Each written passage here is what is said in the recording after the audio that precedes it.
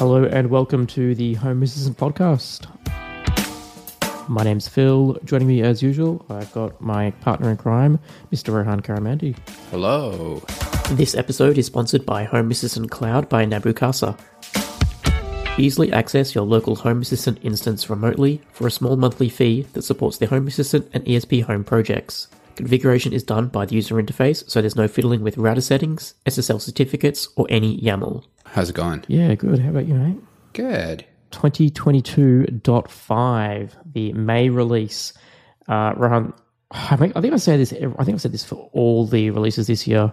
Probably one of my favorite releases so far. But this one has actually got quite a few new features in here that I'm really excited about. Yeah. So I'm looking forward to getting into that. But before we do, I think it's only fair. I think it's May. So it's been pretty good. But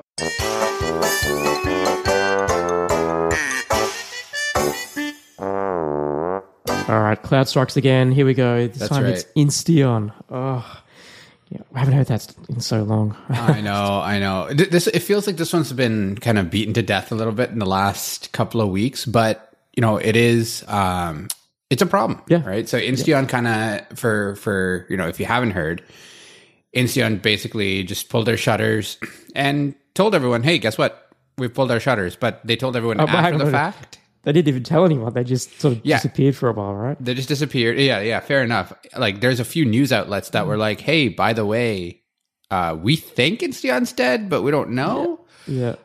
We haven't quite figured that out yet, but everything seems to stop working and so on and so forth. And then a couple of days later, you look on Insteon's website and I forget the parent company's name, Smart Labs or something like that. Something like that, And they were basically like, hey, due to some financial difficulties and so on and so forth, we've had to, pull our shutters, which is unfortunate. I do feel bad for the staff and all the users that do use it. But I think, could it have been played a little better? Maybe. But the nice thing is we found that, Insteon is still locally controlled. So if you haven't, there's a few ifs here, but there is some sort of a perfect scenario where you can still leverage Home Assistant to use Insteon because it is still local. If you've got the hardware, though, and the hardware might be a bit hard to find. Correct, right? And if you don't, then you might be out of luck. So, I mean, it's, I don't know. Yeah. We spent a whole episode of the All Things Smart Home show. You can go watch it on YouTube if you're interested, on just talking Insteon and cloud services and stuff. So we won't harp on it too much here if we're repeating ourselves. But I think in terms of Home Assistant, what's important to know is that the Home Assistant devs and the team have pulled up their socks for this release. Currently in the beta, I think it landed just this morning for us in the beta land. They've put in the Insteon control panel.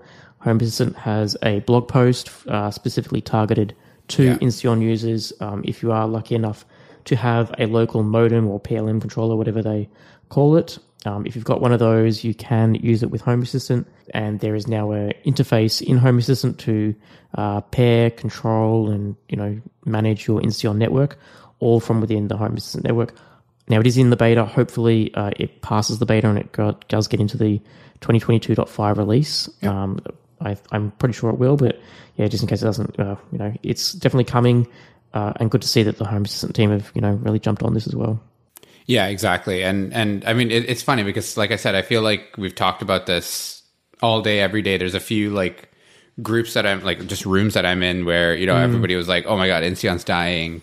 We spent an entire episode on All Things Smart Home. I actually jumped on the Home On podcast, so check that out too, to talk about exactly this and how what Home Assistant's doing and how people can kind of utilize that. And this is a big one, I think, right? Mm-hmm. I think it's as big as, if not bigger than Logitech and so on and so forth.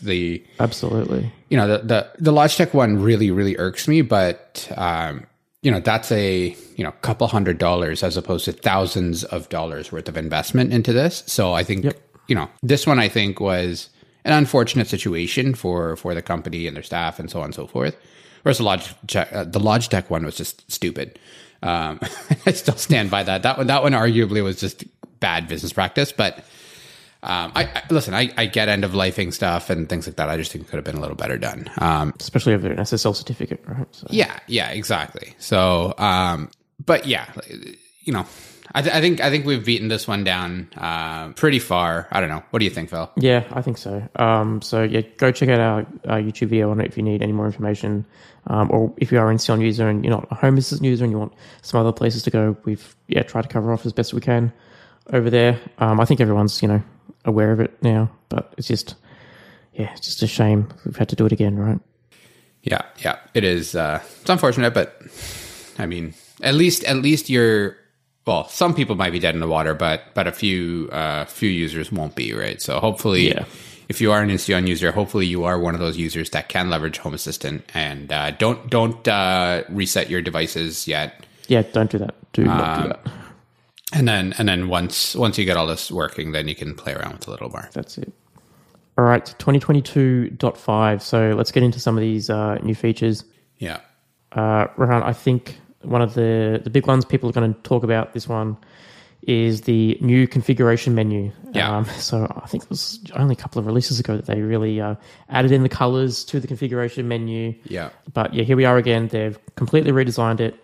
Things are in different places now, yes, to say the least. Things just have moved around. just when you're getting used to it. No, but yeah, I actually like this layout. I know a lot of people aren't a big fan of changes, right? But I think just once I think things are laid out a little more logically. I was playing with it last night too, and I do like how things are laid out. And the nice thing is it's a little more intuitive. So for things, again, if you're used to the old menu, there is going to be a little bit of work to get to that point, to be like, okay, I can use this again.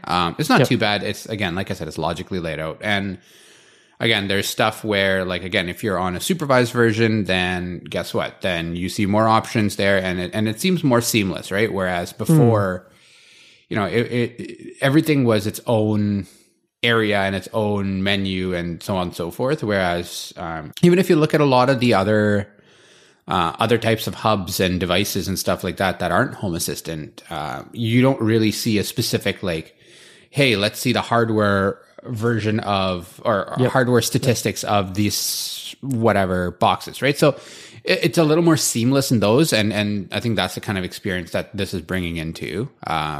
So yeah, I mean, it's changed a little bit, but I don't mind it too much. But yeah, I think one of the things that was really threw me off was the YAML config. So yeah, I definitely use YAML a lot, and I went to just check my configuration, and I was like, oh, where's the big check configuration button gone, right? It was literally right there, one click away in the settings menu, and I went through all the settings options, couldn't find it.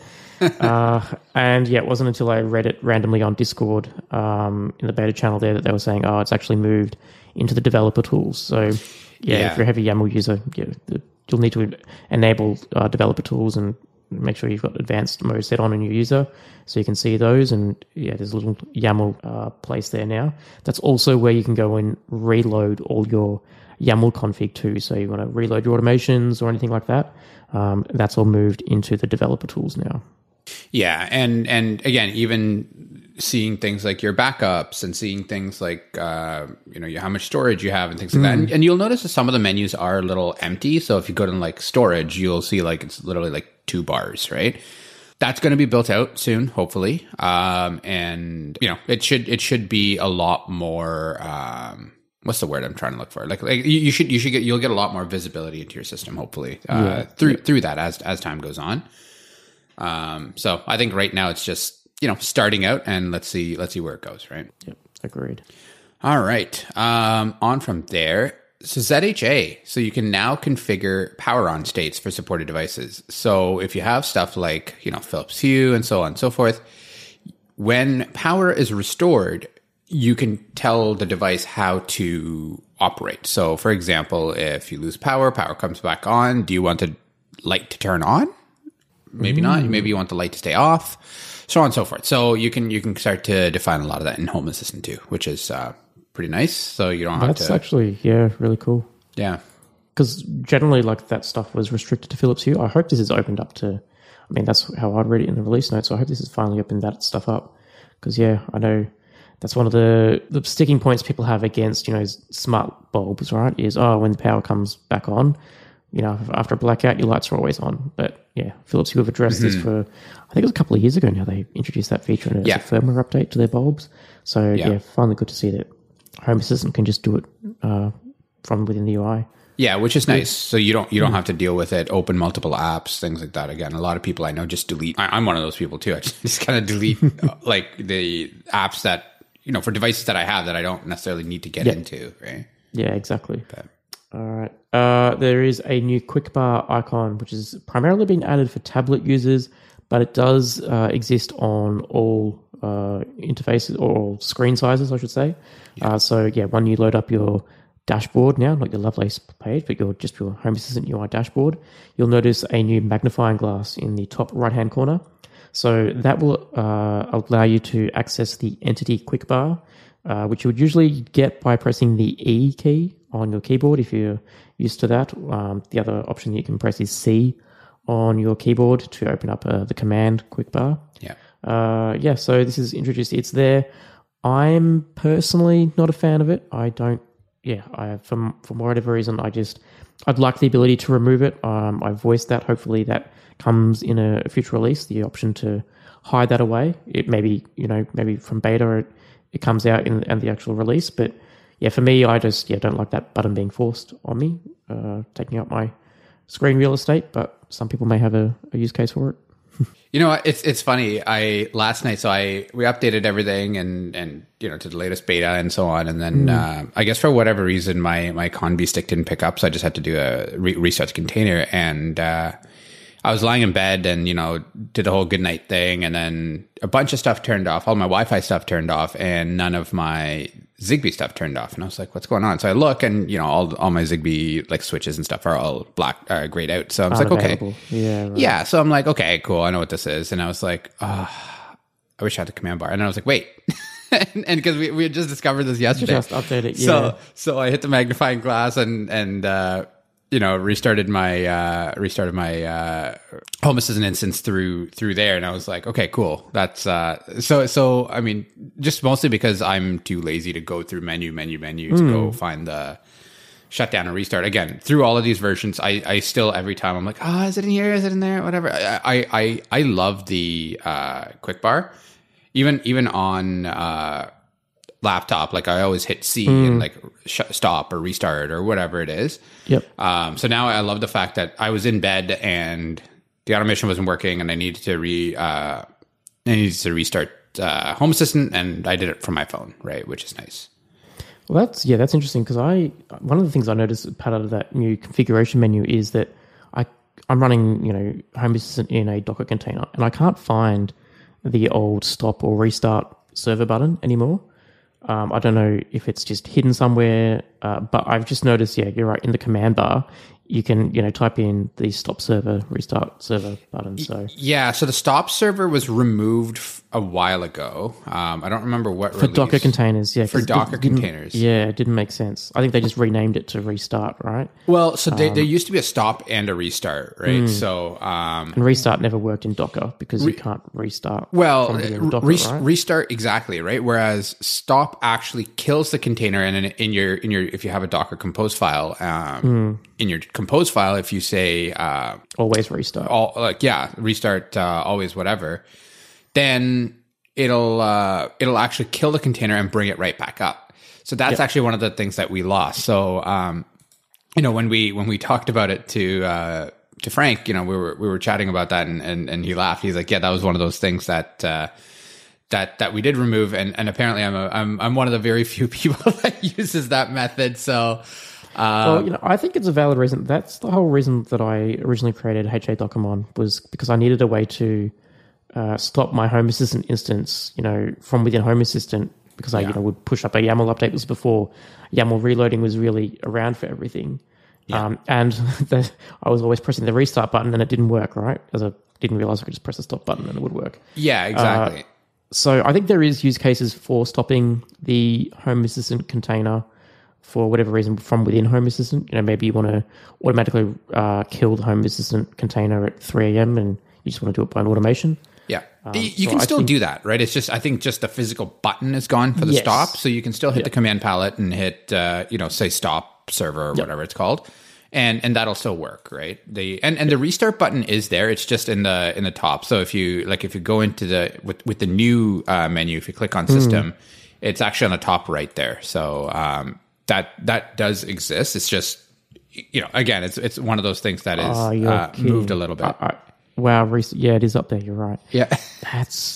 Yeah, I'm not used to the things. Maybe it's just sometimes because I don't use the UI editor that much. There'll be like a random disk icon or a plus icon in the corner somewhere that I'm not used to. Yeah, you're right. The restart button is hiding up there. For me, I would have assumed it would be an option in somewhere here as a main menu item. But fair enough, I guess. It's something you don't want to accidentally press with a fat finger thumb while you're at 11 p.m. scrolling through the menu, right? Yeah, exactly. So, and I'm just looking at it on my cell phone as well, and it's actually it looks pretty good there too. So, yeah, okay, all right. Well, now I know where it is. That's good. So yeah. Solve that problem. There we go. Cool. Live on the air. All right. The gauge card. So if you use the gauge card, which is essentially that like kind of speedometer type of card, you'll know it's red, yellow, green, and it's only those colors in that exact order, right? So that's actually changed a little bit where they've updated it so that you can now start having different segments with different colors. So if you want to have like turquoise or something like that, great. You can, you color away to your heart's content. So and then you can actually have multiple segments. So you can have like red, yellow, green, yellow, red, right? So if there's something like, sort of like a fire extinguisher, right? Where it's like, hey, it's great right in the middle. Too low is is bad, and too high is too bad too, right? So you want it exactly at 12 o'clock kind of thing. So you can now customize the gauge card to use those segments there. I think if you've used Grafana, you'll definitely see some similarities there. Yeah. As soon as I saw the example, I was like, oh, I've seen that before. Yeah. All right, now we're going to get into the exciting stuff, and all the next stuff that's coming along in our show notes here, I think, is making this one of my favorite releases in Home Assistant for quite some time. Yeah, there is some great stuff here. There's ton of love for YAML too, right? Yeah, exactly. That's what I was about to say. Like, it's all YAML. So anyone that's saying that, hey, Home Assistant's moving away from YAML and going more with UI, the love for YAML in this release is absolutely amazing. So I'll start off with the first one here. It's if and else blocks for YAML. So there's now finally support for an if and else conditions in YAML. There is no else if. It is, if else. You could essentially, and I've been doing this for some time, do an if else with a choose statement. You can also do an if else and else if with a choose block. It just takes a bit of making sure you get all the conditions in the right order. But just an if else block, making it a little bit simpler. If this condition is true, then perform this action, else do this. Great to see this in here. Yeah, and I think the else if part is literally the point of choose.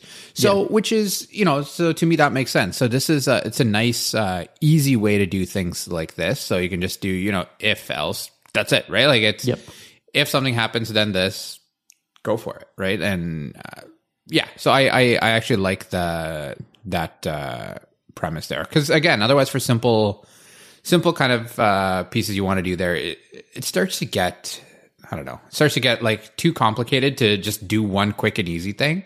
Yep. So and if else is also very easy to understand logically too, right? If blah blah blah, then do this. Like it's simple, so I like that. Continue on error. So if you've ever built an automation or a script that doesn't finish executing because something errored out or, for whatever reason like that, you can actually now tell your automations and script to say, hey, keep processing when there's an error that happens. So it's just a little, what's the word for it? Like it's, I don't know, it's part of your automation where you can just put in on error, yes, or something like that. So it's like some condition in there. You just put or continue on error, I think is what it is. Yeah, same way you put like what mode the script needs to run in. So mode parallel, you can now do continue on error, yes, and it'll ignore all the errors, which is pretty good. Exactly. What else have we got? Ability to stop a script and automation mid-flight. So there's now a stop button. Previously, I think in a script sort of land, when a script was running, the state would turn to on, and you could then flick the script off. Yeah. If it was stopped, no, you've got like a delay or it's waiting for something in there. But now there is a stop button in the UI. You can do that. So yeah, you can kill the execution of the script while it's running, which is very cool. Yeah, I think that's a little more intuitive too, right? Rather than just going in and being like, all right, let me time this, let me try and click that there and whatever. So I think that's nice there. Parallel actions. All right. So this is, we're actually getting into some really interesting things here. So again, this is a little more of an advanced feature because there are a ton of caveats there, right? So you can actually have Home Assistant make multiple service calls to multiple things at the exact same time. So it's nice because you don't need to wait for an action to finish before the next one happens. But again, there's a bunch of caveats and read the notes. But in summary, there's simple things like, hey, we don't actually know which action's going to run first. It's not, or if there's going to be one specific one that runs just a bit quicker or something like that. So, there's no way of queuing that way. So, again, for a nice thing might be if you have like a good night routine and you can say, okay, well, you know what? I want to turn all of these light switches off at once. But at the same time, if you're waiting for something to finish, that's not a good idea. That you want something sequenced at that point, right? So again, this is one of those things that really needs to be thought out first before using and think it through, right? So I think that's the piece here. But it is cool to see that they're bringing this functionality in, and again, a little more of an advanced feature, but it's still nice to see for especially a lot of the advanced users as well. Yeah, like I have always thought, it would be when you're writing out your automations or your scripts sequentially, right? Like you've got to think, okay, I want this to happen first, that to happen there. Even when you've got, like one light is a Philips Hue light, another light is a light from, like My Light or LifeX or something. You might call the light turn off service, but it's still going to, go out and fire each one after the other, right? First it'll turn off the Philips Hue, then it will turn off the My Light, then it will turn off the LifeX. But now with this parallel action, Home Assistant can then, send that turn off command to all those different lights at the exact same moment. So this is very cool stuff. Yeah. Hey everyone, I just wanted to take a minute to talk about the Eufy Video Lock. It's a smart lock that's really easy to set up with just a Phillips screwdriver and no extra drilling. It's got a keyless entry, so you don't need to worry about fumbling with the keys when your hands are full. Also, you don't need to worry about handing out extra keys when you're in a pinch, your kids losing them, or people copying the key and passing it around to each other. Something else I like about the Eufy Video Lock is that it has a camera built in and it works as a doorbell as well. Personally, I think the Eufy Video Lock is great for apartments or cottages where you can't necessarily add extra holes for a video doorbell. My favorite part about it, though, is that there isn't a monthly fee and your recordings are locally stored, so you don't have to worry about someone else owning your doorbell data. You can find it on Amazon, or if you want to know more, search Eufy Video Lock, that's EUFY Video Lock, or visit eufyofficial.com/videolock to see how you can gain complete control of your door. There is also a new match any for state conditions. So this is a quicker way for you to define multiple entities that could be in a condition. So the best way, if you say one of your conditions is I need the motion sensor in the bedroom or the motion sensor in the hallway to be on. Previously in YAML, your condition block, you'd have to use an OR condition block and then specify, the states for both of those sensors. Now you can combine them into a single, condition block of a, state on for those motion sensors, and you will now have a match any of yes or true. I believe it's true. And then that saves you much more lines in your YAML. So that's going to be very useful, I think. Yeah. There's also new triggers for not from and not to. So when you're building out your automations, you can now start triggering things on a negative state. So for example, trigger this automation when a motion sensor doesn't detect some motion, or, something like that, right? Or you want to say, hey, you know what, trigger it when it's not, when my device state is not unavailable and not unknown, for example, right? So whatever that might mean, but I think there's actually some good value in that one too. Yeah, definitely.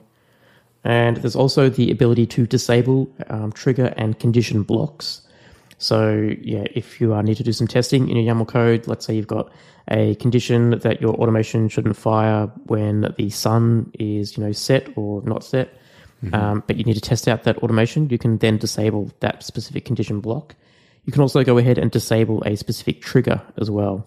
So you could say, all right, for the next 30 minutes, I'm going to need to do some testing on this automation. I don't want the automation to be triggered on this time pattern or on this particular trigger as well. So this is nice too, especially in the UI. Like in YAML, you can kind of just comment out whatever and say exactly, hey, yes, just keep it out. But you can, it still works in YAML. There is still just an option to say, hey, disable true or something like that. But in the UI as well, this has been brought in as well, which is even nicer because in the UI you basically had to delete it. That's and then recreate it, right? Where you could possibly fat finger something, you could possibly whatever that is, right? So or you just forgot what it was originally, and then unless you got to restore from a snapshot, it gets all messy, right? Yeah, and then it starts excluding like let me screenshot this so that I have my exact actions and stuff like that, right? So it's just a little cleaner. And just specific triggers and things like that, you can do it on a 1-by-1 basis, so which is nice. I think another update that is coming into the UI as well is that the UI can now select multiple entities for a trigger. So that's something you've been able to do in YAML for quite some time. You just provide a list of entity IDs. So, for example, using the motion sensor example again, you could have when any of these motion sensors detect motion, then trigger this automation. You can now do that from the UI as well. Yeah.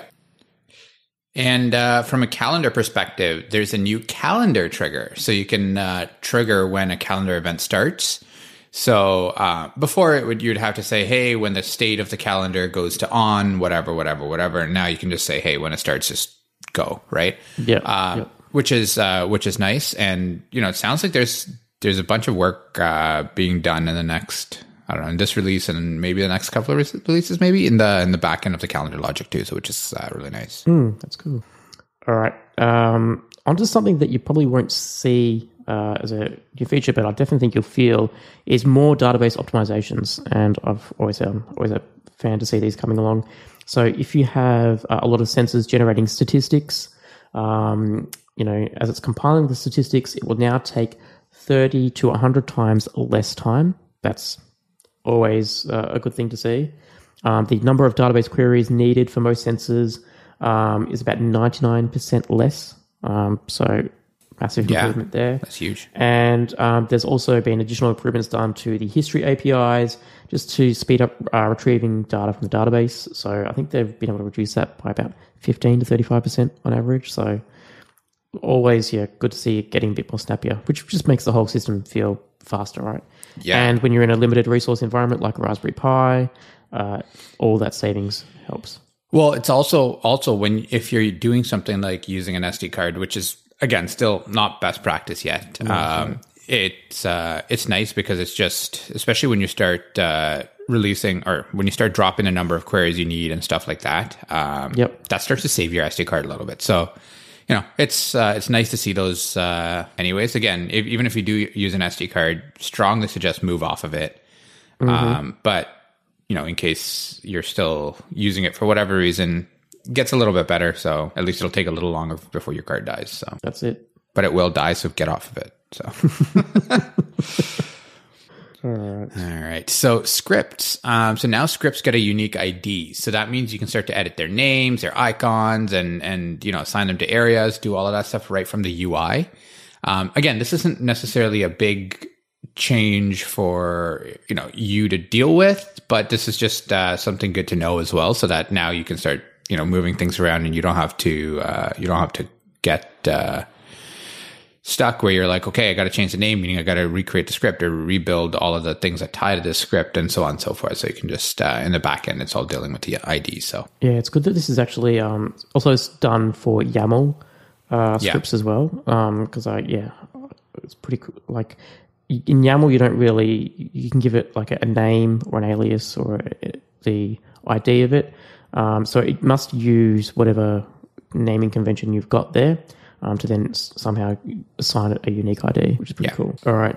Z-Wave.js server discovery is now here. So if you run a Z-Wave.js server manually, for example, a Docker container, it will now be automatically discovered by Home Assistant on your network. Pretty cool. Yeah. Backup services. This one's big. So if you use Docker like myself, they've now added the backup.create service so that you can basically just run the backup on a automation. And again, it's not specific to Docker users or anything like that. You can do this just in general. So if you're unsupervised, it can run it on the supervisor and whatever. Here you can for me specifically, I'll definitely plan to leverage this to just have an automation, basically like, whatever, once a day or once a week or something like that. Just go through and just automatically just back up my my Home Assistant instance, which is fantastic. And as of the last release, remember, it's the whole instance too, so which is nice. Yeah, and available for everyone. Yeah, so if you can container users, yeah. Sonos favorite sensor is now available. So if you're like me, you have a Sonos system, there's now a new favorite sensor. So you can use that to access and use your favorites in automations, scripts, and templates. So that's a good little feature to have. There you go. That's a ton of just Home Assistant love that's been given. So yeah, totally. Right? Shout out to the development team and folks like Frank and everybody else that kind of gives works on this. So it's huge. All right, so let's talk about some new integration. Meter, which is it's a smart meat thermometer built from Apteon Labs. So that is now integrated in. So I don't know, you can have your lights blink when your meat hits a certain temperature, I guess. That's cool. Yeah, so I once again, Home Assistant is my shopping list, right? As soon as I saw this in the release notes, I was like, oh. Yeah, I need one. I need one, yeah, right? Like, I've got a Weber old, like, it must use like one of those RF protocols to submit like the wireless probe, right? It's not Bluetooth, but it's, one of those like, 433 megahertz ones or something like that. And I haven't been bothered to hack it. I'm like, it seems too much effort. Yeah. But then, I saw this in the release notes. I was like, oh, okay, maybe that'd be cool. Until I saw the price tag of these things.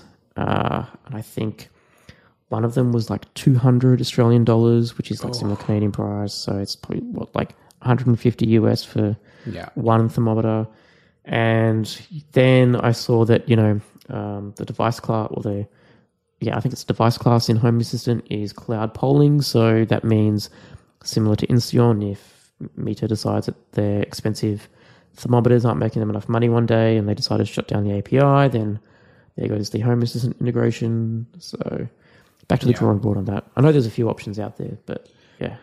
It'd be cool to see this if they can, it might be interesting if instead of that, they can run it through, run it through like an ESP or something like that, where it can pick up on the. Oh, I'm sure there is someone out there that has made like an ESP project out of this, right? Because it should be pretty simple to do. Once you get a probe, you chuck it to an ESP device, and then away you go.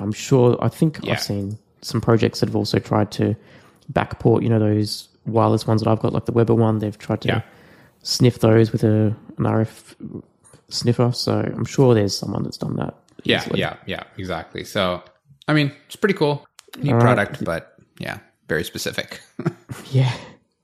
All right, the Sense integration. So the nVent RayChem Sense, which allows you to control and monitor your Wi-Fi thermostats. So once again, another cloud polling device. So not my cup of tea, but if you've already got one of those thermostats installed, it's now can be integrated into Home Assistant. Yep. Slim Proto. So if you use Squeezebox music player, so essentially that Slim Proto basically allows you to use that music player, or the Squeezebox music player directly from Home Assistant. So you don't need to have like a Logitech media server or something like that. And it lets you control some of the hardware like the classic transporter, duet, boom, radio, and touch. And a bunch of software players as well: Squeeze Lite, Picore Player, Max2 Play, so on and so forth. But it's funny because again, if you really like DIYing it, there's even a player for ESP32. Nice. That's kind of cool, actually. I part of me wants to play with that, so I think it's really neat. Add it to your list. Yeah, list of stuff that I'm not going to do. Yeah, the ongoing list of things where up here in my head I want to do them, but. It's funny. It's actually become a thing. I think the other day in the podcast room, I think CDM Boy had a message. He's like, is Rohan going to need a sprinkler system in before we give him more projects? So. Yeah. I know. We've now that it's started thawing up again and started to get a little warm, we're considering doing it again. But let's see. Let's see. Right, I like it. All right. Let me try and pronounce this. The Trafikverket. Yeah, something like that. There you go. That's my Swedish for the day. Ferry departures are now integrated into Home Assistant. There you go. All right. Some breaking changes. ZWaveJS needs a version bump. So if you use ZWaveJS add-on, you need to have at least 0.1.56. If you use the ZWaveJS to MQTT, you need to have at least 0.38.0. And then if you use that in a Docker container, so the first one, that I just said was the add-on. If you use a Docker container, you need to have at least 6.7.0. And if you use your own Docker container or do something else, you'll need ZWaveJS server at least 1.16.0. That's a lot of numbers I just threw at you. Just check the release notes to see what you need. But basically, you need a version bump. It does surprise me. I don't know. I assume this project they're all very similar, right? Like ZWaveJS to MQT and ZWaveJS add-on. Surely they could all align their version numbers at one point, right? Yeah. All right, let's go. All right, from version 1.5, everyone's at version 1.5, right? That's right. Fine. I know, obviously, you've got ZWaveJS to MQTT. It's probably got different versions underneath. Yeah. Because there's the MQTT code. There's just yeah. So I get it, but I don't know. Even like the ZWaveJS to add-on and the Docker container should pretty be like very similar aligned, right? Like you've got, 670 for the Docker container and then 0.38.0. So yeah. All right. Text to speech TTS. So the TTS base URL option has been deprecated. This one is quite I've used the base URL option in my Home Assistant instance since day dot, I think. Yep. So if you're an older Home Assistant user or have been a Home Assistant user for a long time, the base URL option has been deprecated. So make sure you go in and just check your configuration and make sure it's all removed. Yeah. They brought in the internal and external URLs a while ago, so leverage those instead. Templates. So trigger-based template sensors are now initialized to the last known state. So typically they would start off as unknown. Now it starts off as, whatever the last state was, that's what it would be. So that's actually pretty important to note if you do leverage template sensors and your triggers. So there you go. On that, the template stuff, I think I've had a whole bunch of, when Home Assistant restarts, do this sort of thing. Yeah. To trigger those automations. So that's good that I don't have to do that anymore. Yeah.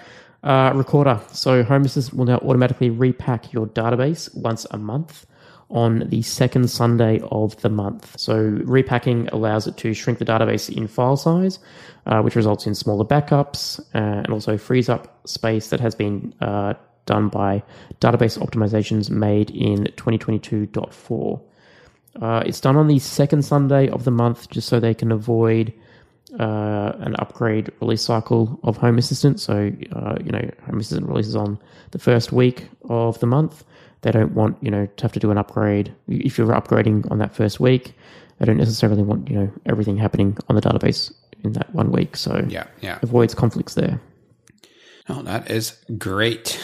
And there's obviously more breaking changes too. So just be sure to check out the release notes in case you have something that you're using that is affected. Yeah. And same with a lot of the stuff we talked about too. Again, this is just a mass compilation that we're doing, but of just stuff that we thought was really cool and whatever. And there's a ton this episode. So, these releases are just getting more and more and more love as time goes on. So, which is fantastic to see. So, my last rant about my Kivo got a lot of feedback, which I honestly, genuinely from the bottom of my heart appreciate. So it's actually helped me quite a bit. So, I've gotten quite a few different folks that have said, hey, have a look at this one, have a look at these different things. People have reached out on Twitter, on email, on Discord, so on and so forth. So I am super, super grateful. And if I haven't gotten back to you, I think I've gotten back to most. I think just a couple of emails I haven't. I apologize.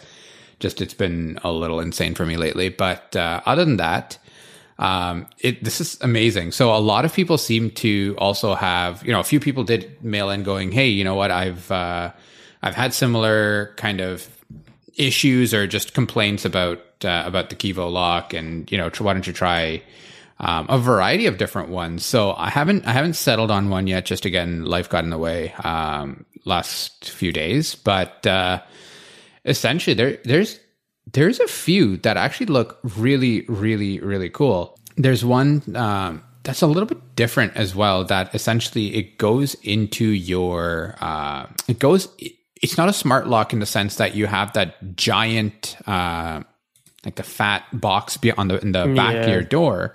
Yeah. It's actually it's a BLE based one called Level, and essentially that it's what is the mechanism called? Yeah, it's discrete. It's in your door. Yeah, right. It's the actual mechanism that does the turning and where the bolt is. Right. So that mechanism itself, and unfortunately I'm not a lock person, so I don't know what that's called. But that mechanism itself has the smarts built into it. So where it is the turn on, turn off, or lock, unlock kind of thing. So that's really cool. I know there's a couple of conversations on Twitter about that one from because I think it was HomeKit enabled as well from memory, or it was Bluetooth. Yeah, it's Bluetooth. It is HomeKit as well. And I think the HomeKit part just depends on how far you are, or there's a few things that vary in time. My big thing with Kivo was the gateway didn't help at all from a time perspective or anything like that. And it was still kind of just generally crap. This is obviously, if you use HomeKit or something like that, it has to communicate to the base and the base back to this and so on and so forth. So there is a bit of time expected there, but at least with the Bluetooth, if I tap the door or do whatever to trigger the lock, I expect it to actually just open as soon as possible. Right.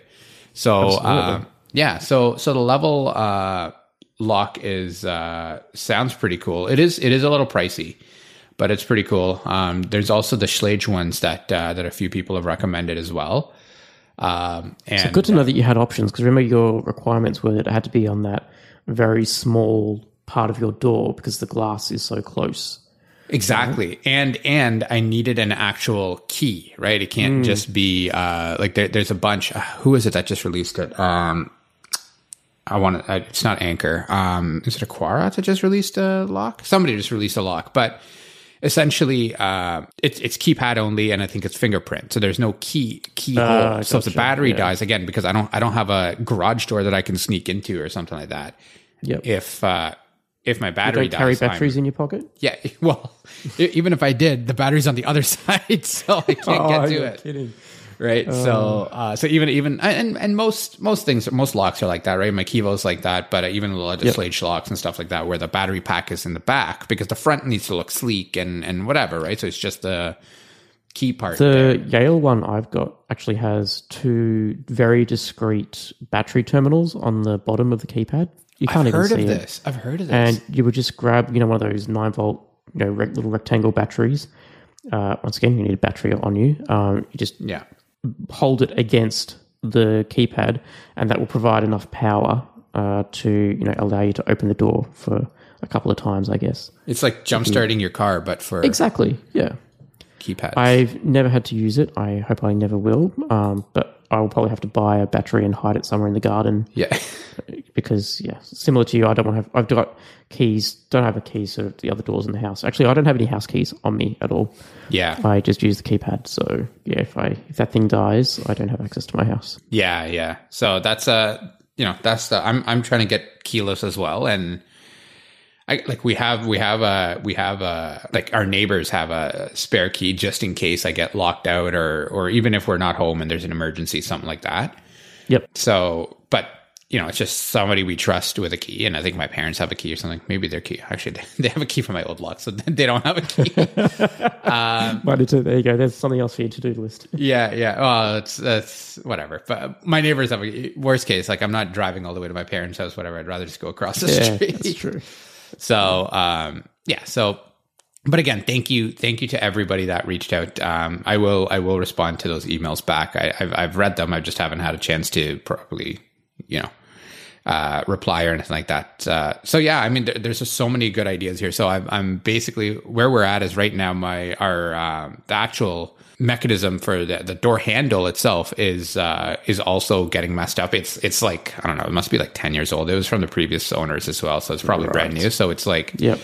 To open the door actually takes, either the back, like the palm of your hand, or like to press down on the mechanism. And so we want to replace a bunch of stuff and probably paint the door. I'll probably do all of it at once. So hopefully when it gets a little bit warmer. Can you like take the opportunity, if you're going to replace the handle, can you then look at just getting like a smart handle as well and doing it and putting it all into the one mechanism? Would that open up some more options? Possibly. I mean, I've also thought of getting a new door, but a new door is also like, well, at this point, but a new door is like $5,000, or not, maybe not $5,000, but like they're at least like $2,000.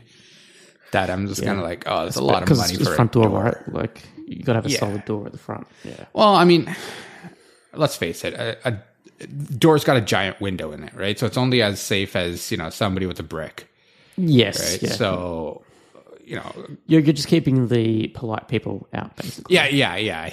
If somebody really wanted to, they can get in, and or any of the windows around the house, right? It's not, that's why I have other security measures, like, again, motion detection and, cameras and so on and so forth, right? So the cameras that can detect delivery people? Or? That's right. Those ones. Those ones. Yeah. Those ones. Yeah, okay. So, but no.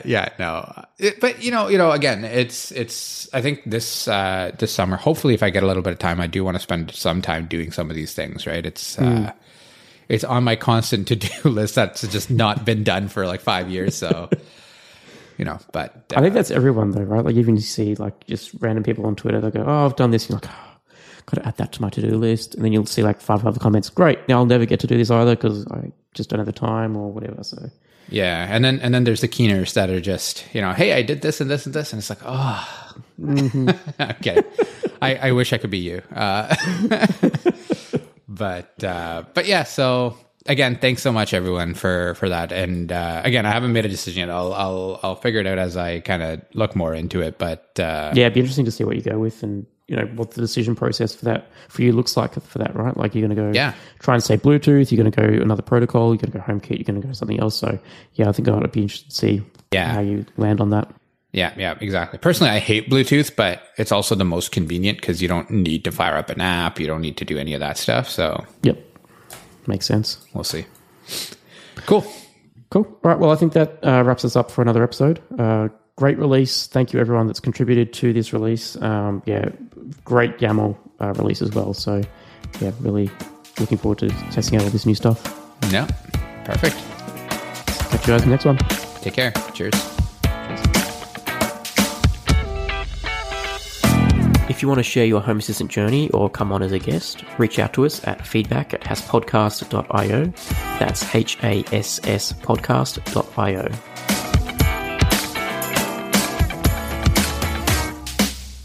The Home Assistant Podcast is hosted by Phil Hawthorne and myself, Rohan Karamandi.